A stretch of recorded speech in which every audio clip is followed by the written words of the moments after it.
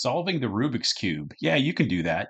Welcome to today's leadership thought of the day, brought to you by Leadership Lifestyle Podcast. So, yes, another thought from back in the 1900s when the Rubik's Cube came out in, I believe it was the early 80s, mid 80s, and nobody could figure it out. Very few people could. But now we know that there is a specific pattern, and there's contests all over the world where people do it in seconds because now they've unlocked that pattern.